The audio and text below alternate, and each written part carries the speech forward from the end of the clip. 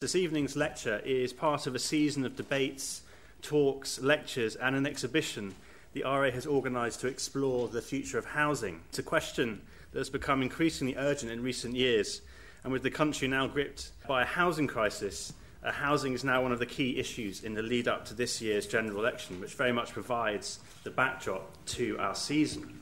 This evening, however, we take an international perspective to welcome Tatiana to the Royal Academy. This lecture and the earlier roundtable discussion on housing in Mexico we've put together as part of a broader programme that is part of 2015 as the UK-Mexico dual year of bilateral cooperation.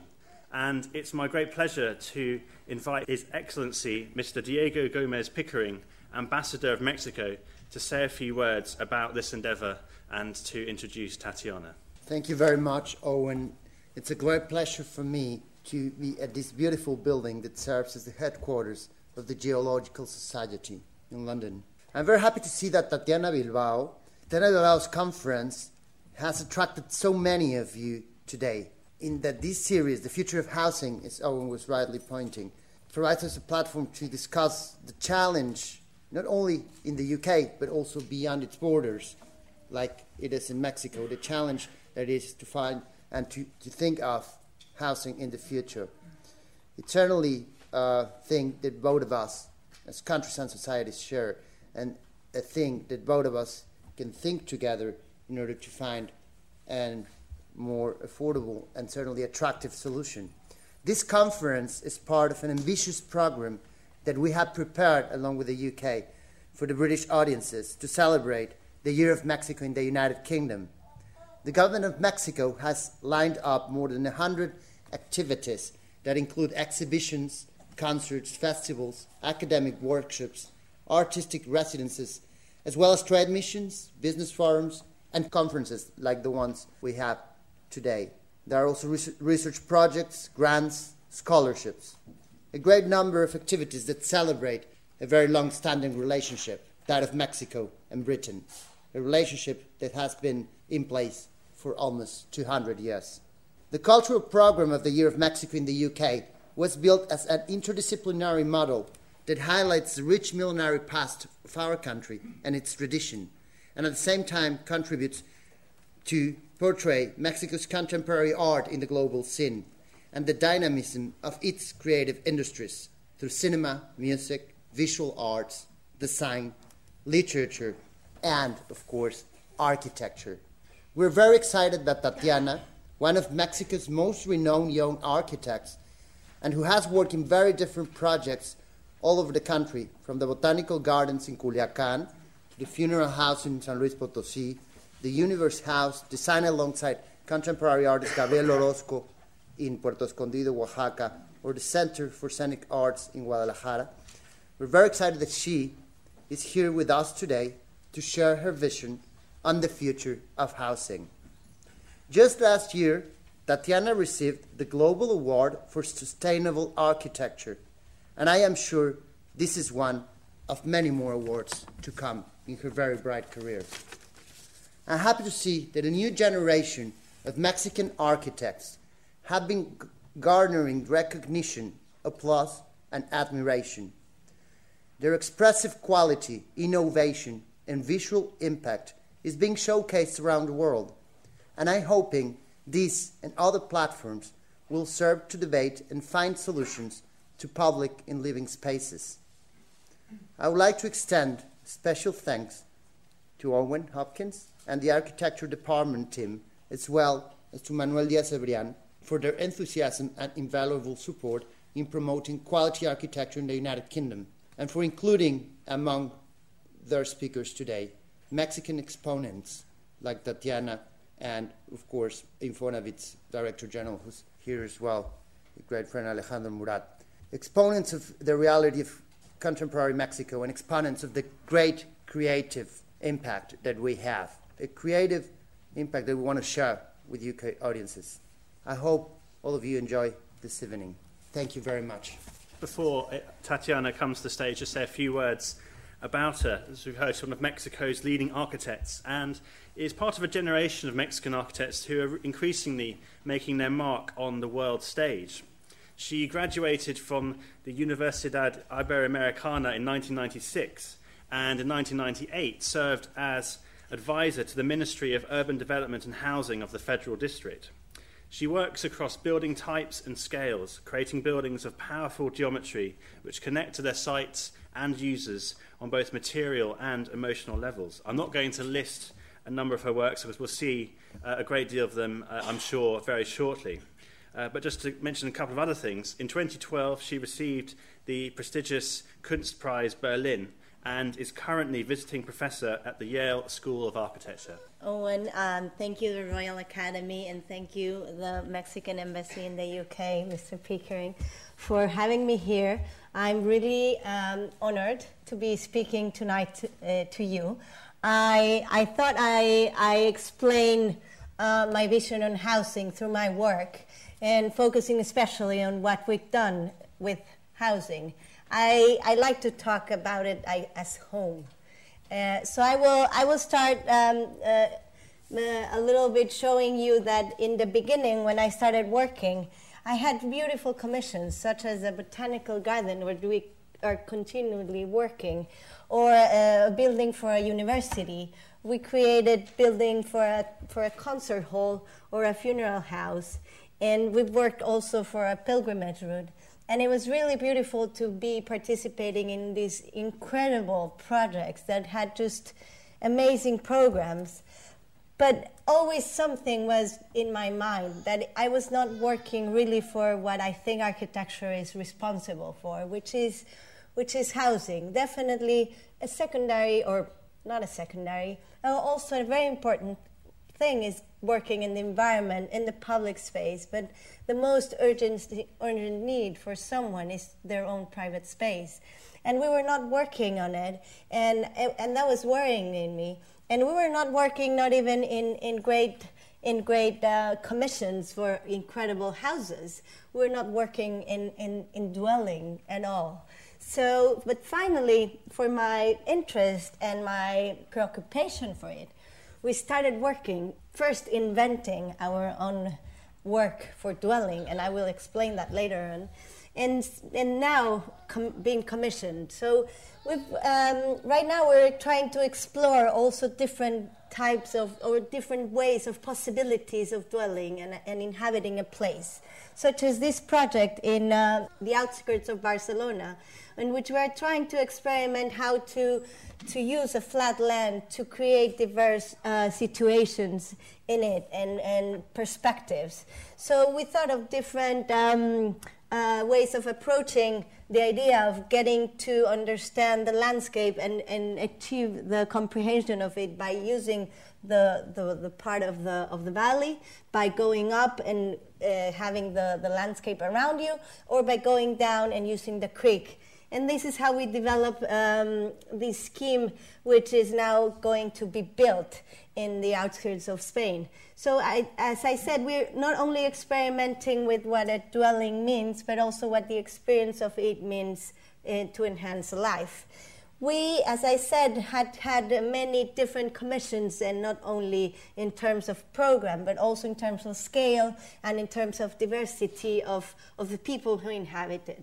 So a house that we worked 10 years ago, more or less 9 years ago, was this house in the outskirts of Monterrey. It's the second largest city in Mexico, second most important one as well. And the client asked us for a house, for a flat house. And when he showed us the site, we said, "You want a flat house in this hill?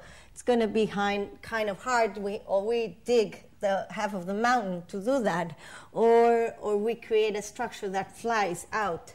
So one of my understandings of architecture is really to be able to build architecture, and that means including many things. That means including the needs of the client, the needs of the place, the needs of the context, the needs of the ruling, of the budget. And in this case, the client wanted a flat house, and I went into it and went, "Why would you like a flat house?" And he wanted the fluidity of the space of a house of one floor. and he wanted to live like that. So I said we need to translate that into an architecture that goes with the site. So we created a system where we started with a pentagon, and we decomposed the pentagon to adapt it to the mountain, to the topography, to the trees. And by doing so, we created a series of cells that were attaching to each other, that were spaces by itself. And when we put them together, you create a fluid space that, going from the living room to the dining room to the kitchen, it takes you only 1 or 2 steps. So the fluidity of the space is there. Obviously, there's a trick, and you can go directly with a set of stairs and meander through the house more directly. But the whole idea is that you have the experience of going up little by little, so you really have the fluidity of the experience. No? When I started working, more than working, parametric architecture was the thing to go, and I learned through it. I learned in the moment where parametric architecture was the way to go. And obviously, as being a young student and then a young architect going out to build things, I was trying to do things that were new, that were global, that were there. And so I started working and trying to figure out how to discover, if there was something to discover there, uncharted geometry. So I was trying to look for what could uncharted geometries give us to space, give us to architecture, give us to building things. And I realized that it was quite compelling. Part of what the house in Ventura was about that. And I continued working on that until we arrived to this commission, which is a very strange commission because it was what we had to achieve was to build this house, which was designed by Gabriel Orozco, designed or mainly taking the idea from an existing observatory in India named the Jantar Mantar in Delhi. And what he wanted to do is he wanted to create this observatory, to transform it into a house and build it here in this beautiful beach in the south coast of Mexico. So we helped him. We helped doing this translation. But the most important translation we did was how to really achieve and build this thing in this site. It looks simple. It's a simple scheme. It's a semisphere with 4 rooms, which it truly looks simple. And for us, when we were developing the plans, was very straightforward. And what we did, because we were working with Gabriel Orozco, which he's a little obsessive man, very fun and incredibly amazing person to work with, but obsessive nevertheless. And so we developed, during 8 months, we were developing plans and drawings and beautiful drawings and testing things in the office, doing mock-ups and doing, again, beautiful drawings, and then again, a new set of drawings. And we arrived in site. We decided, since we started of thinking of this house, to use the people of the little village to build it.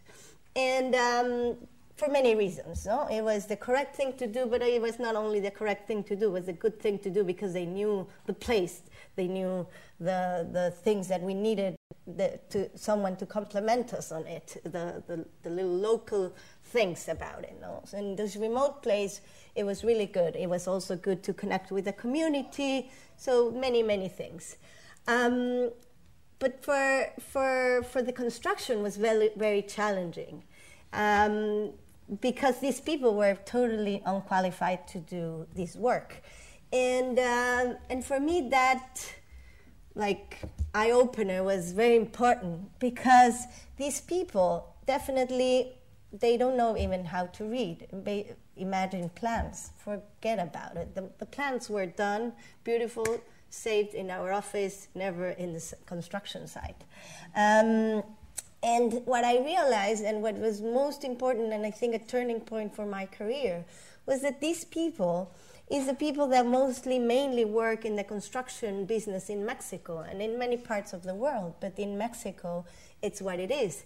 And it's really an amazing hand labor that we have, incredibly creative, absolutely dedicated, and willing to do whatever in a very low and affordable way, which that brings also another consequences, but that's another story and another lecture, and we will not go into that.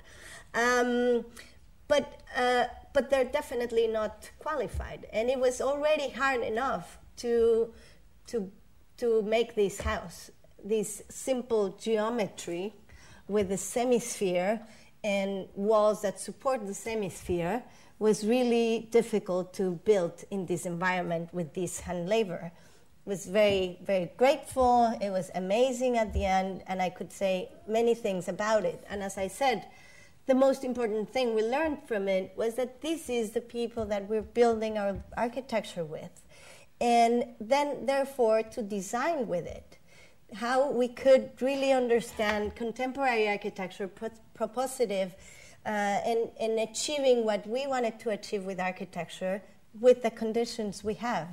So parametric architecture was totally out of the question, but also what I was searching on uncharted geometries, it suddenly didn't make any more sense at all, because, as I said, who would build it, and then why? We would really be able to build incredible architecture in our context, not needing nothing else but the beautiful resources that we have with geometry and composition. So from then we started doing a series of houses that were contemplating these things, and that also the house from Gabriel Orozco was very helpful to, as for example of understanding that having windows in a beach side is windows as glass in this weather is kind of not necessary. So then we created a house that it depends in, it's totally open. It's only 2 platforms. It has no glass at all. And it has shutters in case you want to have more privacy to sleep, but it doesn't bring a single glass in, which is a total foreign material. So materials, something that I think, and in many ways you see and you say, concrete is not a natural material and sustainable material. Well, in Mexico is, because why? We don't have wood, for example. We don't have wood plantations, so wood is the worst sustainable material you can imagine in Mexico. We don't have many resources, technological resources, so the best materials is what you can get from gravel, from the mine behind. I know what comes with it, etc., and we can also go into that discussion, but this is a good material to use. And if you don't add the materials that are imported, at least from these regions, like glass, then it becomes really materials that you can get in the locality. But then we discover a material that is much more incredible, that it doesn't work everywhere, but in some places it worked, which is the compacted earth. And we discover it because it's a material that it's been used since the start of the humanity, but we never thought of it, and we never used it, and this is why I say discovered for us, and we discovered it because we got this commission of the sister of a very important curator in Mexico, Patrick Charpenel, and her sister Vivian approached us and said that she wanted a house being built and designed by us in this beautiful land with a view to the lake. In the back to the mountains, beautiful place, and she had an idea of building a house of 300 square meters, more or less, with big double height, a studio, walk-in closet, etc. Her dream weekend house, and then she said, "I only have $1.5 million pesos, which is £80,000, more or less. And so that's very little budget, even in Mexico. I think here it sounds ridiculous, but in Mexico it's still a very small budget. So then we said, okay, she left the office, and I said, it's going to be impossible. She needs to or increase the budget in double or decrease her idea of house in half, at least, so we can achieve something interesting. And then I thought, then she's going to go away, and we're not going to be able to do architecture. So as I said in the beginning, I believe that architecture is a built environment. And we all can do incredible projects and dream about them. And I love to dream about architecture because of those dreams, when they become reality, they really change the world. But we also have to make architecture, and we have to work for people. And these people have restrictions. And if I would have told her to decrease her dreams, that would be really sad. And to increase the budget, that was not a question. She didn't have the money, just didn't have the money. So I thought, no, we need to do something. We need to work it out. We need to really find a solution, because then we were doing architecture, what the responsibility of architecture it is. So we got into the idea of understanding a material that would allow us this. We needed definitely a material that could be everything. That could be the structure, that could be the insulation, that could be the final aesthetic definition at the same time. So we were wondering on these kind of materials. Obviously, concrete was out of the way because of the costs. As I said, wood in Mexico is not even a question. Steel, forget about it. Then brick came into the table. But brick needs a substructure, so then not so well performing. And then I remember I was recently at a project of Mauricio Rocha, another very incredible Mexican architect and colleague that at the time recently finished a school, an art school in Oaxaca. And I called him, I said, Mauricio, you need to tell me everything about compacted earth. And he did. He was very kind. And then after that, understanding the material and how it worked and how it performed and how it was its best performance, we designed with those inputs. So we understood the thickness, what was like the correct one to do it. So we didn't push the material to the limit. That was the first thing we had to do for achieving the budget. And we didn't push the construction restrictions to the limit with the material, meaning that the best idea was to hire the guy that already did the work for Mauricio and did already many tests on it. So he knew. He even built for Mauricio's building. He already built for Mauricio's building a steel framework that was still working. So by using those things, we were able to achieve the budget. So we designed within those constraints. So what we did is a very simple move of making two squares that contain the more public area of the house, one of it, and the more private area of the house in the other one. And by overlapping two other ones, and creating there the services for the two areas, we created just the design. We lifted up the roofs in different directions so they could achieve the views to the lake or to the mountain, depending of the space, more public to the lake, the more public space, and the more private to the mountains. The slabs, the roof, and the floor, they're concrete. This way we could achieve foundations at the same time as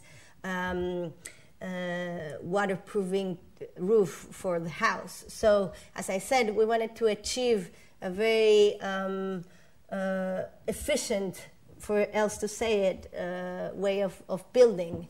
And obviously the interiors are very raw, very simple, because the budget would allow us and take us to create a house of the dimensions and proportions that she asked, but nothing else. the tubes you see there, they're not structured. They're the water drainage from the two tilted roofs. And in the case of the exterior, these two tubes, which also help as the drainage, rainwater drainage system, help support the overhanging structure for the terrace. I was amazingly glad when the client decided to get involved when we were doing the research of the compacted earth. And I think this is one of the other achievements that I've learned through this process, that it was how important is when the person that you're designing, it's involved in the design itself. And someone was saying there, and Amy was saying in the round table that, in the round table that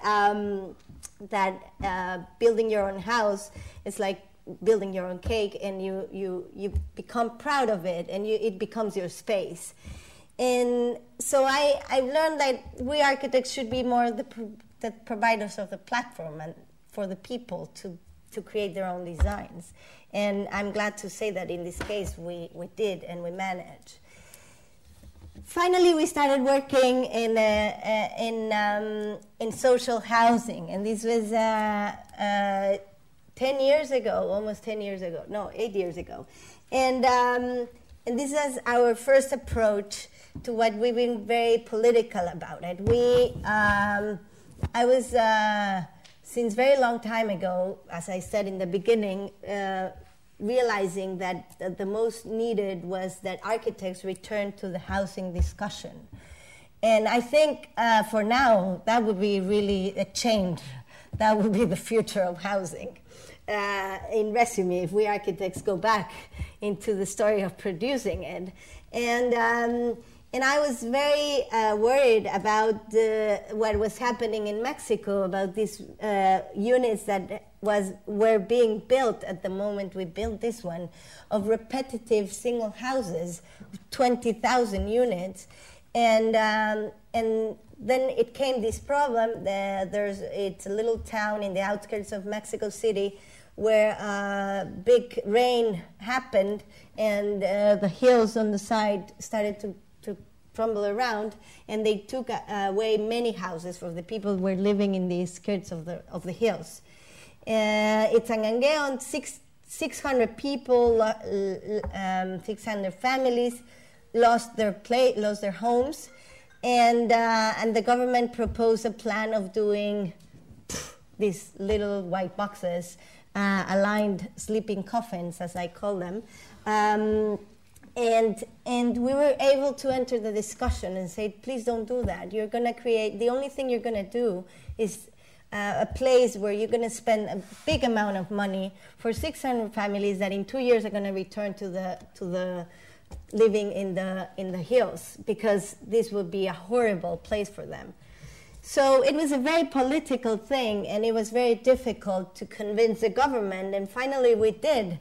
And we convinced them that they allow us at least to create the urban environment. So the negotiation went that we couldn't change the design of the house, but we could do the urban development. So we created a total different scheme originally, and I'm sorry I didn't have the original one, but the original idea was to wipe out everything and do straightforward houses of aligned homes, 20 or 30 at the same time without a street in between, and just aligned in a perfect straight line with an incredible topography and a beautiful landscape. It didn't matter. And at that time, I was saying, well, okay, the typology of the house, of the small unit needs to change. Yeah, definitely. But in 43 square meters, which is still what you can get for this amount of money normally in the workers' housing system, it's very little. There's very little things to do, or a lot has been done to improve these 43 square meters. And obviously some of the houses work and do better, but it's very little change.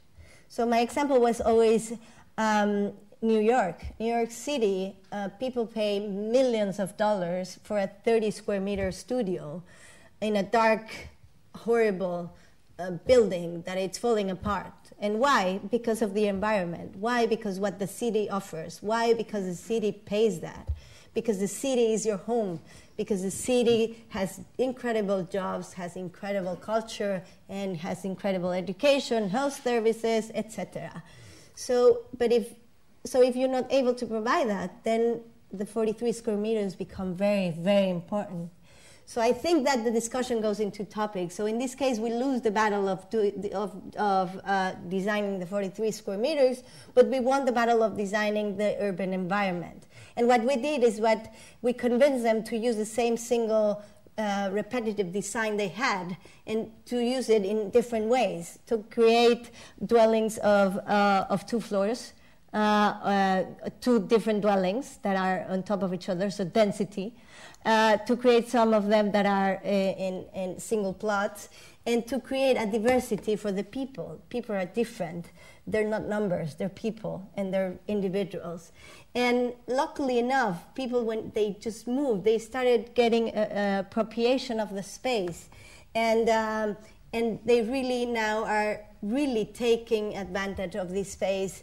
And I think that what we created, differentiating the little neighborhoods and doing this idea of creating more density within the center of this unit and less density to the rest, would really allow diversity to happen, to be, and it does. It's happening, and it's been very successful. We also designed a little bit the public area and the city center, and what we did is we created a design with bricks, because these people normally work with bricks, and this is a region that they do bricks. And we said these people should build it, and that's next part of the process of it. It hasn't been built yet, but our idea was we design it, and they build it themselves, however it goes. So as I said, we're being part of the discussion, and it's really hard to change things.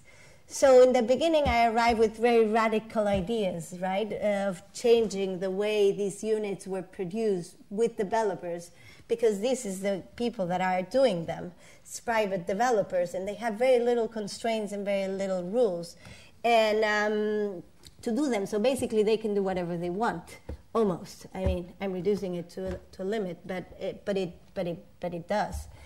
And so when I started being very political about it, I realized that it was going to be very difficult to change it, like radically. So I finally accepted, which is, it's not conformistic. I believe that it's idealistic. I finally accepted that we needed to work with these people, and we needed to understand their needs, and we needed to create something different, slightly different every time we go into a new project. So this project was the start of it. So we got involved with this private developer in Veracruz, which is a state in Mexico, in the Gulf Coast of Mexico. And he's a very traditional developer doing these units that I described of 20,000 identical boxes. And in this case, we couldn't get along or allowed to do much in the urban design, but we did. We were able to reduce the size of the houses. We were able to reduce the idea of having all the cars in the front, and we were able to change certain things and to create a new development. But I think that the most successful part of it was that we turned around at least the mind of one developer. So we're going there. There are 2,800, but one by one. And what we did is we created a design. First, it was totally, as I said, the urban planning that was there was completely changed. And secondly, we totally conceived the unit in a very different way as they normally see it.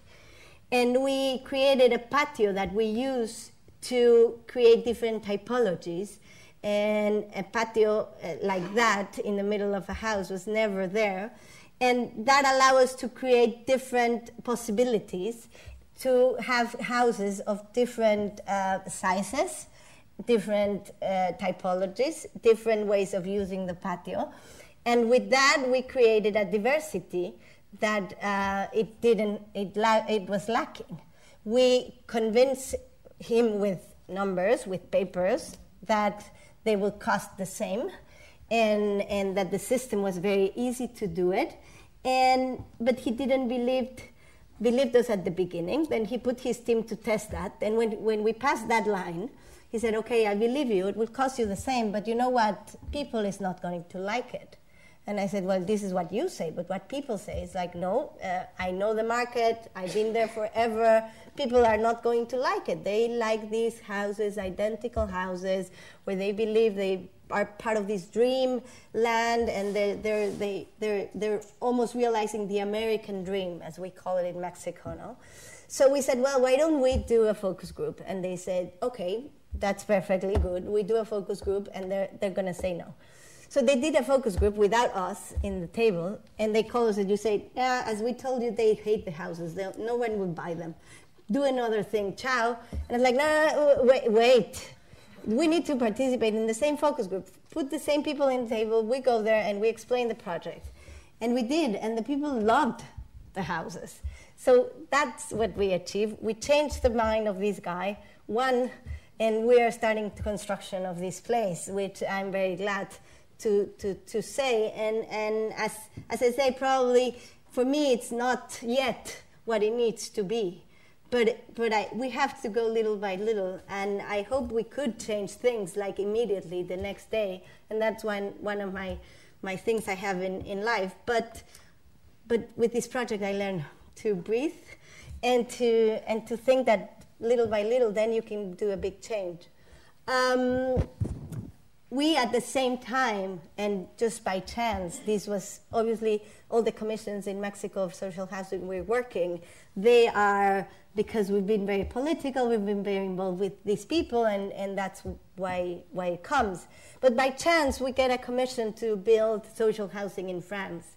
This is Lyon. Lyon, it's expanding to a former industrial area near this, just behind the city center. This is the city center, and this is Lyon La Confluence. Half of it, or a third part of it, has been built. It's been a new development of mixed use, and the 2/3 left are developed in a master plan by Herzog and Emeron. And the city decided to create to build the first block of this new phase that it's going to be built, that it's here. And for that, he asked Herzog and Emeron to decide what to do with it. And they decided to choose 3 different architects, one local firm, to create this first block. What was very impressive for me since I arrived was that this is a block of mixed use, normal, but the thing is that this is an incredible luxury residential tower, and this is social housing, and this is social housing, and this is social housing, and this is luxury enough, and this is very high-end offices buildings. That's, for me, equality. That's what really a society can do to build up and to really create a democracy. This is giving the same opportunities to all the people. These people are going to have the same public space, the same transport system, the same stores, the same school, the same medical service.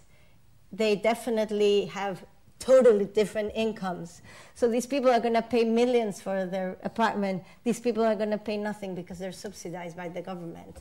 So it's amazing for me that way of thinking, and that's France. And they've changed that since they hit their heads with the wall doing social housing in the outskirts of every city, as they did in the post-war, as we are doing in Mexico. And they did that 40 years ago, and only now they're just starting to really see the transformation, and not yet. You've seen all the problems that this housing that in France has created. And And so, but understanding these, and at the same time doing research, I was invited from a government trip to do a visit to France to understand social housing there, also more in deepness, not only working there, gave me a big opportunities to think very clear. What most struck me when we were asked to do the design was that we, as I said, had 3 buildings. So one is 2 social housing and one is residential. This is social housing. This is the Herzog and Nemeron Tower. This is our building. And they asked us to build, to create a design that would target £1,000 per square meter of construction. And I say, okay, what about what price we have to target for the residential building, for the free market building, the more luxury residential? And they say the same. And I was impressed. This was for me the most impressive part of the story. And then further on, going and moving to the design, we're allowed to do anything in the housing projects, like having wood balconies, which is, I think, very, very nice for the space, but not in the free market one. This is the most funny part of the story. They're asking us for ceramic tiles, and we're like, that's horrible. Can we put wood? No. But in the social housing, yes. Very good. Well, okay. I don't quite like it because I don't quite like the result on the other building, but I love the idea that they're not fighting for the social housing. And what we did for these buildings is a very simple move of reminding them where they come and were the good things that they did, because they're rejecting totally what they did in the past. Because obviously the model wasn't correctly enough. But there were very good things that Le Corbusier gave to the model, not only bad things that now everybody's talking about, which is the mid-level, the split of the levels in the homes gives privacy, and it nowadays, especially where spaces have been very reduced and more reduced every day, this gives an incredible solution to a very small space. So we decided to remind them. Obviously, we have an incredible legacy in Mexico as well of this typology, which is Mario Pani, and this is our first reference. But we said, listen, this comes from here. And so that was the only move we were able almost to do in this building. But I think that by creating that and creating these spaces that start to become communal spaces within the private place, it gives a little something. And the building number 7, which is also social housing, what we did is we couldn't create this de minivo typology, but we decided to create every single apartment in a different way. So every person that lives in the building has a different configuration. It's an individual. It has a different apartment, although they're very small, as I said. But having these shifts with the facade, that was very hard to do. I'm not going to go into the story, but we created that. Whereas in the free market one, what we did was only a very slight move that you're almost not able to see, that it's creating larger windows in the down floors and smaller windows in the high floors, obviously because of the performance of energy. And in this way, we created just an elegant, repetitive thing that just by the elegance of it and the simplicity of it would become something attractive, we thought. But most importantly, we decided to push it through and create public spaces within the private building. The last project I'm going to show, it's a project that we worked recently, and that I think it's an incredible future for Mexico. So first, very long time ago, we created House A in Orduz, Mongolia, which came from very traditional or like archetypical form of a house that we all have in mind. And what we created was a modulated system that when we subtracted a part of that module, created the house. Why? Because then we wanted to be this house that would be able to ventilate and illuminate from within its own volume. That led us to think about module, and that led us to an incredible project that we're doing now. Modularity can become flexibility to grow, can become something that obviously has been researched longly, and there are many, many, many solutions, but that would allow us to fulfill our willings in this commission. And we were approached by a financial institution that gives small credits to these people that are really under they're the base of the pyramid. They're not formal workers. They cannot go into a social housing credit or mortgage. And these people are even subsidized by the government. So we needed to create a house that went not on top of 120,000 pesos, which is more or less, I would say, 6,000 pounds, a little bit less than 6,000 pounds. And we needed to be right on budget, because when you achieve that budget for a house, you get the subsidy from the government. So the people need to pay only half, depending on their income, but more or less the half of it. So we needed to achieve the price, and our goal was to give more square meters than what we could possibly build with that money, and what that was built till the moment. So how do we do that? We remember our model from Ordos, and we remember it in a very interesting way, because we first decided, okay, we want to do that. We want to create more space for the people for the same money, and how do we do it? So we studied all the designs that were existing in the market, and well, not all, obviously, that's always never a good word to say, but many of the designs that were there. And when we finally got to a point where we're saying, we don't know these people, we're designing for ourselves, and we're designing copying models, or looking into models, not copying, doing research on that. And we need to design for these people, and we need to understand them. So we went and asked the financial institution if we could do interviews, and we did around 2,000 interviews with the people. And that was a very interesting process of understanding what they wanted. So first of all, what we understood is that they wanted a house that looked like the house. This is what they told us. As I said, we were thinking of doing a flat roof with movable walls, or a system that would become a roof and a wall in these things.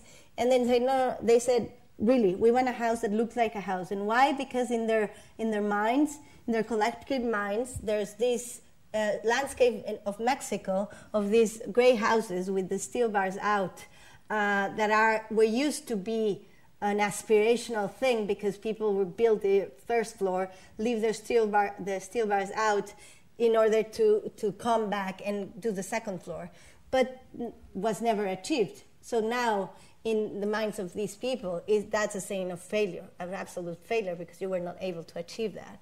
And so that's why they really wanted a house that looks like a house. And when we said, well, we want you to give you a possibility of expansion, and they said, yeah, but the first thing, it needs to be a house. It needs to be look finished, and yeah, if we need to sacrifice something, it's that it looks we cannot expand it, but it needs to look finished. Second thing we understood was that they needed in the rural areas, very interesting how in the rural areas they want a really strong, durable material. In the suburban areas, they don't care. Why? Because in the rural areas, they see these homes for the rest of their lives. They see a house that it will last forever. And in the suburban areas, these people move, and they're willing to arrive to the city, to the real city, so they don't care. They can use panel. So this is why we used our model, our oldest model, to create this house that allows you to grow. And with building with the budget that we could achieve the square meters with the hard material and adding the industrial pallets to it, we were able to give more space. So now the house is 62 square meters in plan, but you have a double height and you can increase it yourself, and it at the end it ends up with almost 130 square meters. So we built 2 prototypes, one of the rural ones and one of the more urban ones. The also good thing for this model is that it's since it's modulated, it can get the different combinations of a house that is needed within the different cultures in Mexico and the different ways of living.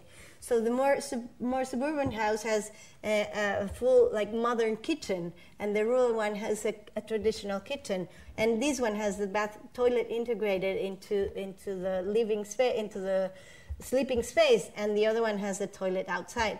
So these things are achievable within the same model because of the flexibility of it. So also that was very good.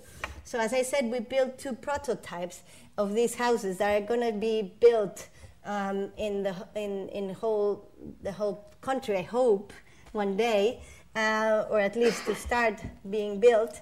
And by the end of the year, we should have 100 of them more or less built. And I forgot to say, these places are built in their own plots. So people ask for these little loans, and they build these houses themselves or with a supervision. And if they build them themselves, it's even way cheaper. It's almost 30% cheaper than £6,000. If you get the thing completely built, it's £6,000. So I guess that for me, it's impossible that housing goes in the way that it's going now. It depends on the pound.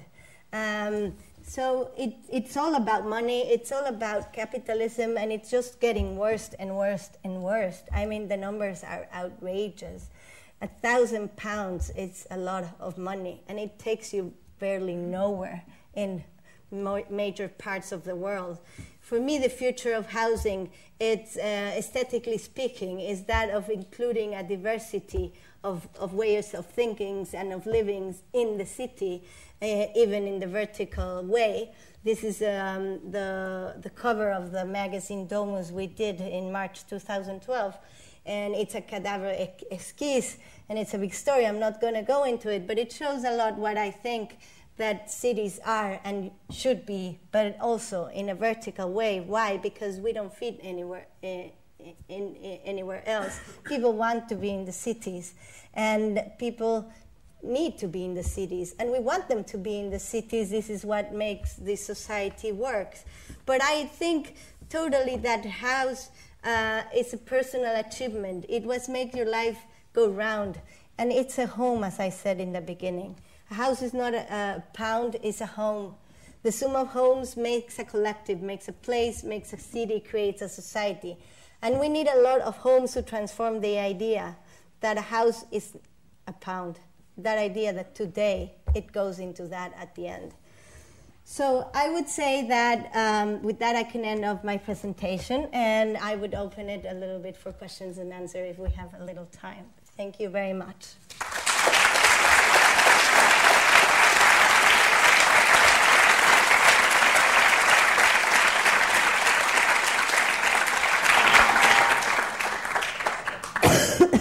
Much, Tatiana. We do have a short time for questions before you have to dash off to the airport and get your flight back to Mexico. We have microphones that are at the back, which will be going around. Would anyone like to begin? No one yet. So I was so clear or so unclear. Well, that allows me to ask a few questions. You mentioned about how you're getting political at various moments in your talk, and that was obviously manifested in your approach to architecture. Do you think there's a scope for architects to actually engage in politics itself? I think we have to. I think there is no other way, because as I said, we need to understand also the other side of the story in order to transform things. It's very good to dream and to think that you can change things and that things should be totally different from what they are. but you need to understand the other part of the story, because if not, then change will not happen. It would just become an incredible solution, graphically very beautiful, but if you don't understand the conditions where you can create it and go into it, then it's just going to stay there. And sometimes that at the end becomes reality, but it takes very long. So in order to really change, you need to be political and you need to understand, as I said, a little bit the other side of the story. So, and by achieving like these changes little by little, and if we will do it, then we will be able to do it sooner. We've got 2 questions here at the front. We'll go here first, please. It's coming. Most architects in Britain, most of the time, if they design housing at all, are acting very, very market-driven situations. So it's not like the situation in Lyon, for example. Do you know how you would respond in those sort of circumstances? And are there circumstances in which you would just not do the job? I mean, if you're really not given a sort of room in which to invent or interpret? I haven't got into any situations which I have to reject a job, but I would guess that there could be, I imagine. I definitely think that now everything has become market-driven, everything. So this is my point, actually. This is something that really needs to change, because architecture shouldn't be market-driven. Architecture is a very important part of life. We can start from health. Health, it's becoming market-driven, and that shouldn't be the same as architecture. And I think architecture is playing the game, and architects as well, and me as well. I don't exclude myself from that, but I'm trying not to. And when I say I'm trying not to, is I'm trying to understand the other side of the story and understand that, well, these people have a total different vision, and how we can like really introduce a little bit and a little change, like in the project in Veracruz. If I would have, we started with a very radical position when he asked us for the design, and I'm sorry I didn't put it there. It would have been a good one. And then I said, we're not going to achieve nothing. What he's going to do, he's going to hire another architect, or not architect, he's going to do it in-house as he has done the past 30 years with a very successful business. So I said, we need to understand his necessities, and we need to understand a little bit, play a little bit his game, to change something. And as I said, we did. We managed to make him understand at least that an architect could give something. And definitely the spaces, I believe, and it's not because I'm praising my own work, but the spaces, just because they're designed and thought by someone, they're radically different in the quality that they're giving to the people. So I think that we have to really understand it and to try to work with it, because that's not going to change very soon. Not at all. It's going to completely be worse. Do you know why he hired you? What did he want from you when he hired you? Because he wanted me to do his private home. But good enough, we didn't do that. He decided to do it by himself, and we're working with his business. There was another question here. Yeah. Yes, hello. Do you have any plans to work in the UK? Any proposals yet? I would love to, not currently, but I would love to. I definitely would love to work in this environment. It has very different constraints and problems, and I would love to understand them and start working. Question there.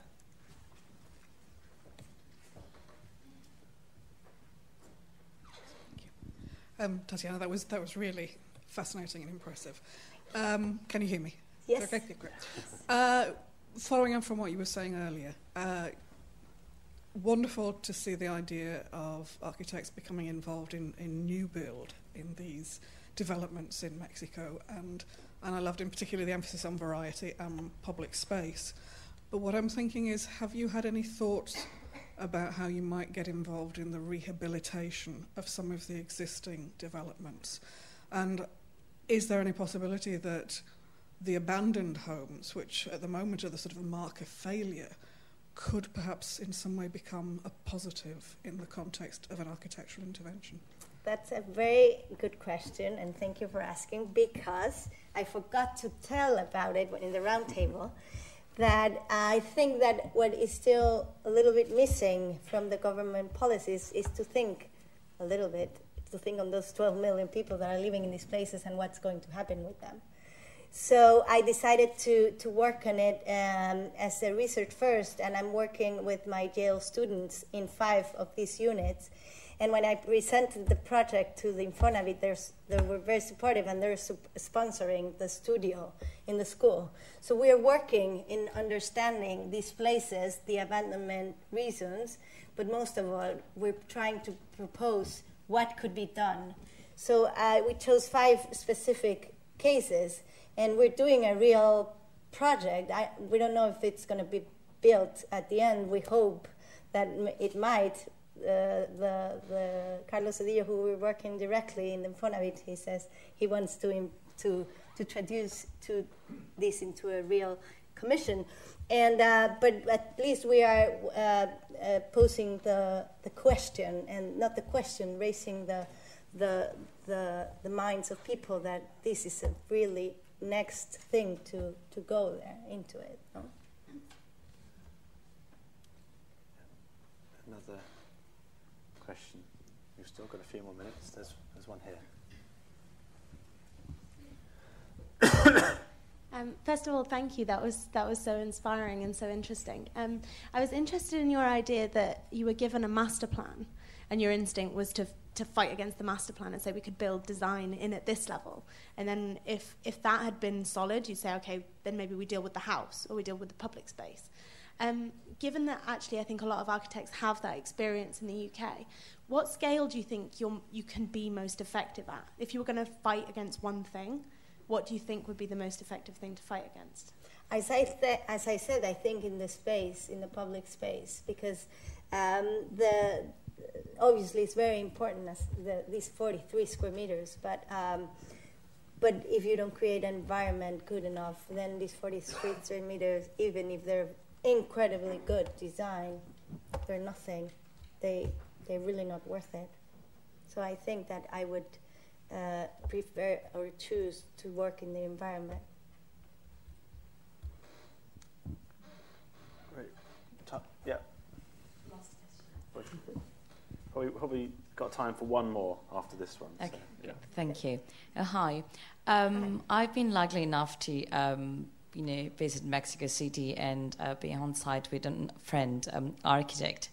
And it was a very interesting project, but I've seen different dynamics in terms of health and safety, and he talked through a few of the issues that he'd faced, like sudden strikes with workers. So I'd like to hear from you, what are the challenges that younger architects face in Mexico now? Because it's very different to the UK, I believe. Definitely. And I think that the challenges are more the opportunities. I think we, the young architects in Mexico, had incredible opportunities, and I think much more than in the UK. I don't know very well the context, but a little bit like the same happens in Europe. Much worse in the United States. There's really no good opportunities for young practices to emerge. But in Mexico, since the economy is becoming more stable, architecture is now again in the table. So it's a topic. So people are really getting architects to build their things. And since it was so bad for a number of years in the past in Mexico, the economy directly affecting architecture, there are very few remains of the older generation, the generation ahead of us. There are very few architects that really continued practicing. So when the stability came and of the economy came and people were looking for architects, there were no architects there. So all young people like me, I was just getting out of school. We just all of a sudden had incredible opportunities of building things that we were like, just right out of school, we were saying among our colleagues, like, we are doing models 1-to-1. It's like, it's crazy, you know, it's really crazy. And and we are not so good, but the generation behind us, because of that, it's really becoming a very strong generation. It's an incredible, broad and rich new generation of architects working incredible in Mexico because of the opportunities. Creative people, it's everywhere in the world. Good people, good architects, they're always everywhere in the world, but you need the opportunities to build and to create your own practice. And in Mexico right now, it's an incredible ground for that. Amazing. One more question? Yeah. There we go. Hello. I'm so glad to hear that someone is thinking about people's dream, recreating people's dream, and taking them to a little place in the communities. That's it. Thank you very much. Thank you.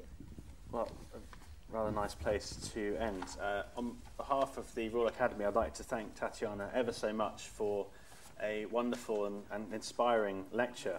And I'd also like to take this opportunity to publicly thank the Ambassador and the Mexican Embassy for all their help in making this lecture possible, and also record the RA's gratitude to our two programme supporters, the Drew Heinz Endowment for Architecture and Turkish Ceramics. Now, as I mentioned, Tatiana has to rush off to catch a plane, so I think we'll only be able to join us very, very briefly at the reception afterwards, which has been organised by the Mexican Embassy, and that's taking place in the Keeper's House, which is back in the Royal Academy. You enter the courtyard, head over to the right-hand side, the far corner. There's a double door with a Tracy Emin neon work above it. Should be fairly easy to recognise. And also a quick plug as well for the remaining events we have in the Future of Housing season programme. A talk by Dallas Pierce Quintero, a young architectural practice who are in the exhibition that accompanies the season, and a debate on the 13th of April which explores the new realities of ownership brought upon by the housing crisis. So please do join us for that, and also for the reception afterwards. But please now thank Tatiana once again for a wonderful lecture.